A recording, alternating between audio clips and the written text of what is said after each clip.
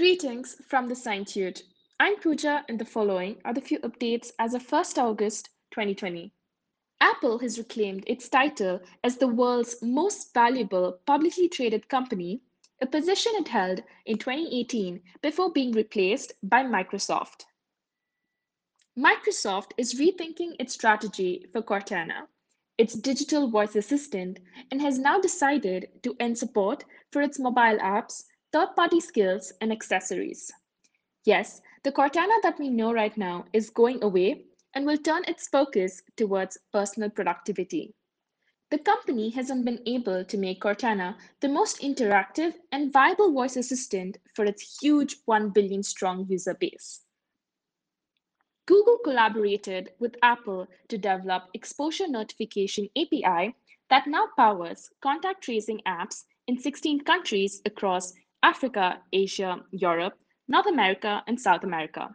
The software giants have today announced a few improvements in the API along with privacy protections. According to Google's recent blog post, public health authorities will now have more flexibility in assessing the level of risk with a particular incident.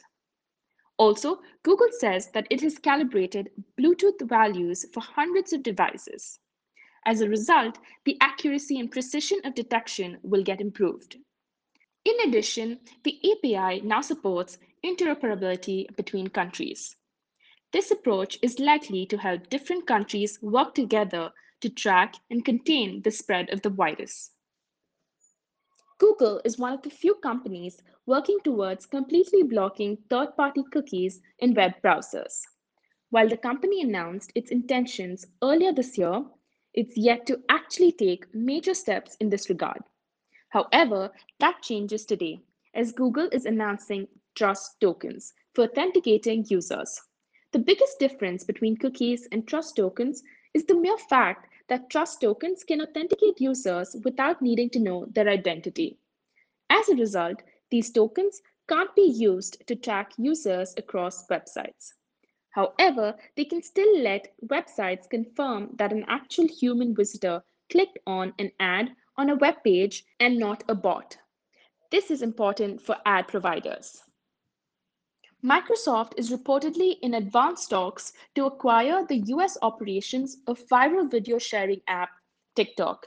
The app is currently owned by Chinese tech giant ByteDance, which has faced intense scrutiny recently following rising anti China sentiment around the world. The deal, which is expected to be in billions of dollars, was first reported by the Wall Street Journal. Ever wanted to pace through a dull section of a movie or slow down an amazing action sequence on Netflix? Well, it is now possible to do both as Netflix has added playback speed controls to its Android app today. The feature has been under testing since last year. If you hop into Netflix on your Android device and play any piece of content, you will now see a new speed control sitting to the left of the screen lock option. Tap on the speed button to either slow down the content to 0.75x or 0.5x speed, or speed it up to 1.25x or 1.5x. That's a wrap for now. Listen to our daily updates and other interesting podcasts related to science and technology on Spotify, Google Podcasts, Radio Public, or wherever you listen to your podcast from. You can ping us on WhatsApp at 900-8766-070 for your daily dose of tech and science. We're available 24/7 on all the social media platforms such as Instagram, Facebook, and Twitter. You can find us with at the Scientuit, which is spelled as THESCIENTUIT.